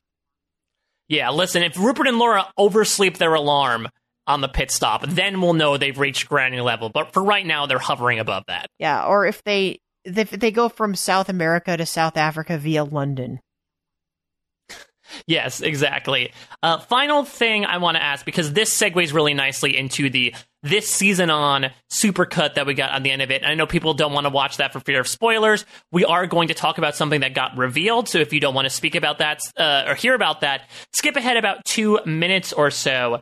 But I believe Caitlin Ash asked, do you see a Corinne/Eliza, Corey Tyler, and Team Fun alliance in our future, or am I just creating the best fanfic ever? No harm in creating fanfic, Caitlin. Trust me. But on that note, I want to talk a bit about, as what we alluded to before, this U-turn vote, and whether or not coalitions like what Caitlin may or may not be seeing, will that bear weight at a certain point in time? Well, it's interesting. I think a lot depends on how they roll this out. And it looks like everybody knows about it ahead of time. It looks like Phil is telling them in person that this vote is going to happen, which opens up some possibility for people to collaborate. And I think the only other time I've seen this vote happen is in my beloved Amazing Race Australia Season 2. Where I don't believe it was really introduced to anybody with any sort of collaborative intent. It was kind of a secret ballot where you went and got your clue at the beginning of the leg and it said, oh, also, by the way, please cast your vote for who you want to be U-turned. And people didn't really have a chance to say, oh, I think we should U-turn these guys. But it was also kind of obvious in that instance who they should U-turn, and they did. So this may open up some possibility to do some alliance making a la Survivor or Big Brother. And I think it will be interesting to see how much time they get to talk about that and how they're actually made to cast the vote. Yeah, the little snarky conversation between Janelle and Phil where she said, oh, if only we could vote them out. And he says, wrong show. It's actually, those states have bore fruit here. I'm super interested by it. I think it totally makes sense to be like, hey, we brought you guys from other shows on The Amazing Race. Let's bring The Amazing Race to some of your shows and see how you handle this voting construct. The open forum idea is really interesting because, outside of what we've been seeing in Tribal Council as of late, those shows all function from private voting constructs. We're not really, to your point, saying out in the open, hey, we want to target this team. Even something like the U-turn, you don't do while the person's next to you. You just put your little picture in the corner, and that only happens sometimes. That can really cut in both directions. Maybe we'll have teams be super brazen and really be vocal in the moment about what to do. I think you could look at like Corinne and Eliza and the Riley sisters as big examples of that. Or it could be, I don't want to say anything because I don't want a target on my back that people will know it was me who said it. Let me just sheepishly go along with the numbers. So it really has the potential to go either way, but I'm always game to shake things up. This was also the point in time when we heard about the partner swap. We'll be interested to see if we get that this season or if this replaces it.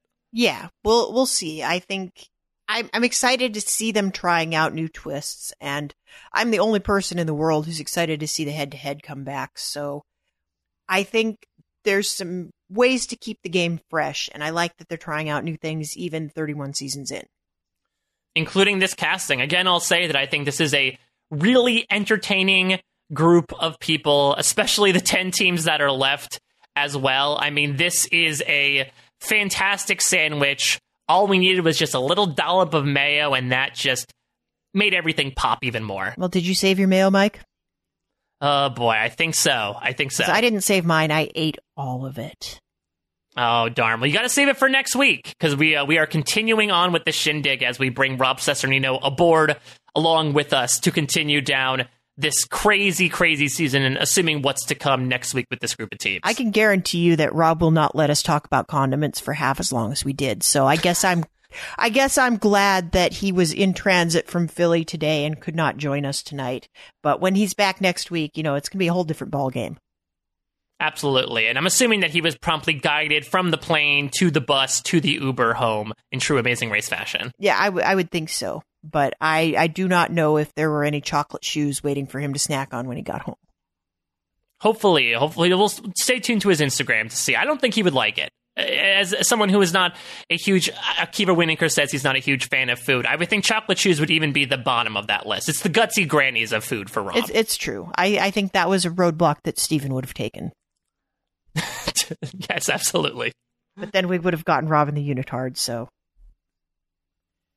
Win-win. Win-win. We're writing our own fan fiction here, Mike. So, Mike Bloom, thank you very much for engaging in this level of silliness with me. And I think we have gone on for twice as long as the actual length of the episode, talking about everything that happened in the episode. And so we are excited to continue the conversation. We are happy to engage with you on all of the social medias.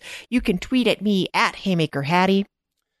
You can reach me at a Mike Bloom type. I will be continuing my exit press for The Amazing Race 31 this season. At this point in time, hopefully I'll have my interview with Art and JJ up. I talked about a couple of other things in addition to what they talked about before with the surprisingly strategic choice to take the penalty, what was going on through Art's mind, etc. Really interesting conversation. Cannot wait to continue those all season long. And if you missed it at this point, you guys had a great interview with Phil a few days ago. I also talked with Phil, and he gave his sort of cast assessment on each of the teams as well. It's always fun to read up and see how those compare to even how it delivered in the first episode. And Jess, this is not going to be the last time you and I are going to be talking together this week. No, that is true, Mike. We will also be breaking down everything that happened on the season finale of Star Trek Discovery, and look for that to drop into your feeds sometime on Sunday or Monday. Yes, and I'll also be doing the RHAP B&B for this week with a double boot on Survivor. Liana and I will be joined by Peridium, who also just put out 3 videos on his own YouTube channel that introduced people, give sort of the crash course of 3 of the Amazing Race teams this season. They were all excellent as always, doing the drag race coverage as well, but I think a reason why we went on for so long, and it's not just because we are gregarious AF, Jess, is because it's so much fun to have the race back, especially with this cast. I can't wait to keep talking about it more with you and Rob this season. Yeah, when I found out it was being pushed up a month, I grumbled about it for a while because I thought I was going to have a month where I didn't have any podcasts at all.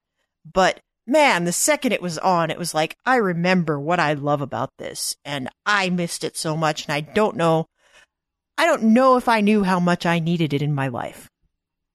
Absolutely. So, yeah, be sure this is not the end of the podcast. You can listen to Taran's interview with Art and JJ afterwards as well. So make sure you don't throw your earbuds out of your ears as soon as we say bye here. Yeah, so with all that, thanks everybody for tuning in. Hope we'll hear from you on the various social media channels. And now we're going to throw it to Taran. Hello, everyone, and welcome to Rob Has a Podcast. I'm your host, Taran Armstrong, filling in today for Rob. He is on a flight back home at the moment, so I will be talking to the first team eliminated from The Amazing Race here today. I apologize that Rob is not here for you, but I will do my best to fill in and ask this team about everything that happened here and what went wrong and really like what their thoughts are on this, because the team we're about to talk to here, they are Art and JJ, and They had a very successful run of it there in season 20. They never went below fourth place. They only got one fourth place finish. The rest were top three every single leg of the race. They looked like they might win the whole thing. And then right at the end, they came up in second place. And in the episode, it showed that they were upset by this, that they were, a competitive team. They didn't really talk about this for a while. So to go out first must be a big blow. So I'm definitely curious to see how they're handling it and what this was like, what went wrong here. So without any further ado, let's get into it and talk to Art and JJ. Hey guys, so the first thing I want to know from you is what went wrong here. You were struggling to get up that slippery slope, and that ultimately seemed to cause your demise. What was going on there? It was raining when we were there, and started climbing up that jumpy thing, and I don't know, I probably tried to scale it about 20 to 30 times, and then my legs just gave out. I mean, they started cramping up, and it got to a point where I couldn't walk. I couldn't stand up, and they only showed a couple seconds of it, but I mean, my legs were done. They were smoked. It was literally a perfect storm of everything going bad that went bad. Yeah, that's unfortunate. What was it about the slippery slope there that gave you so much trouble? So you had to go put on the leotard thing, right? So you're wearing that leotard thing, and when I got in, I walked up, saw the thing. I'm like, all right, this will be no problem. I'll go in there. So I came out of the changing tent, and there was this big open field, and I just ran straight through the field. It was a muddy field, not thinking anything about the fact that I needed to stay dry or anything to climb this thing. But my legs just literally cramped up to the point where I couldn't move. Yeah, you guys had an incredible amount of success your last time around. How disappointing was it to go out so early this time? It was the worst case scenario that we were actually living in, and it was horrible. We actually, when we got eliminated and we were on, the next day, we were just silent, right? We were just shocked. Yeah. We could not believe. We're not arrogant, and not an arrogant way that, we should have won every leg. I mean, that's ridiculous. There's really smart, capable people on the race, but we really believed that we would go far, if not win it. So when this everything went wrong day happened on the first leg, it was shocking to us. It was hard. I don't know about you, Art, but it took me a long time, even going home thinking, what just happened? Did this really just happen? Did I just go on the Amazing Race after waiting 7 years and get bumped out the first leg? There's no way this truly actually happened to us, but it did. And the way I think that the way that we conduct ourselves in our job, in our lives, and stuff, we always have a contingency. I mean, you always have, you're always planning. You're 1, 2, 3 steps ahead of always. That's just the way we have to conduct business. And the fact that happened, I can pretty much absolutely guarantee you that was not in our contingency. That was never even a thought in our mind that we were going to be the first team eliminated. And when it happened, it was an absolute shock. Like, what in the world? How did this happen? It's kind of like an unbelievable scenario that happened, and it did. And maybe the fact that we didn't plan for that contingency, maybe that's why it happened. I don't know. But it was definitely not in our plan to be eliminated. Yeah, we might have come last or something, or towards the back of a pack or something, but we never in a million years thought that we were going to end up getting eliminated in the first leg. Yeah, it was mentioned on the show that you guys had a tough time sort of dealing with the loss from the last time, that you hadn't really talked about it in a lot of years. Do you think this one is going to be more difficult to get over, or is it going to be maybe a little bit easier because you weren't as close this time? No, I think, it's still, we were asked during our exit interviews, which one's worse, coming in second or being eliminated first. And after dealing with it, I think the being eliminated first part is probably worse.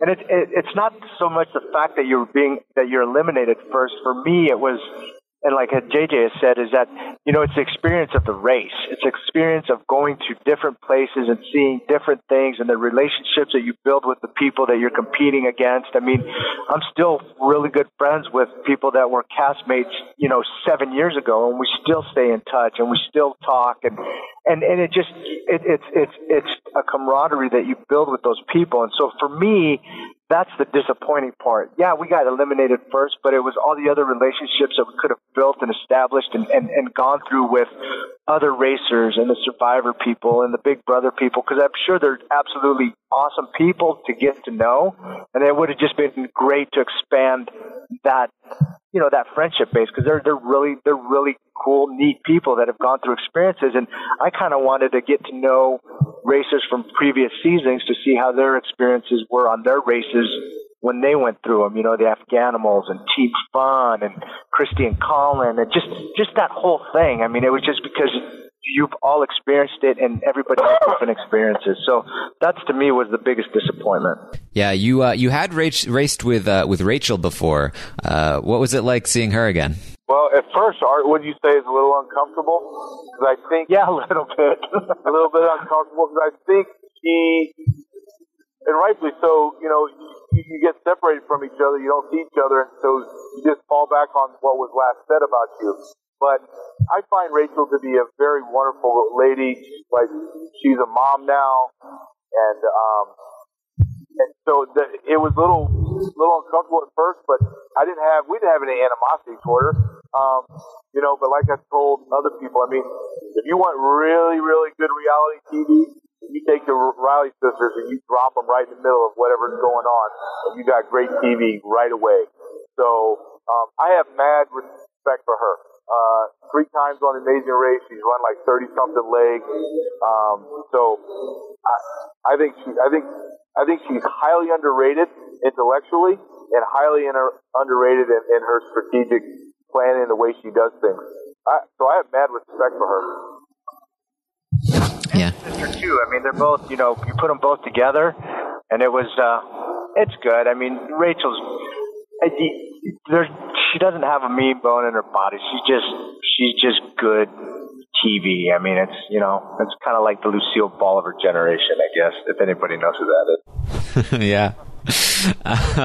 So tell me about the moment that you decided to quit the challenge there, because you guys, if I'm correct here, I'm pretty sure you guys have never finished in any place below 4th, you hadn't before this thing. So this is very much a new experience for you, not being able to complete this challenge and having to quit it in the way that you did in the very first leg. What was that moment like? Were you already defeated? Did you still have hope?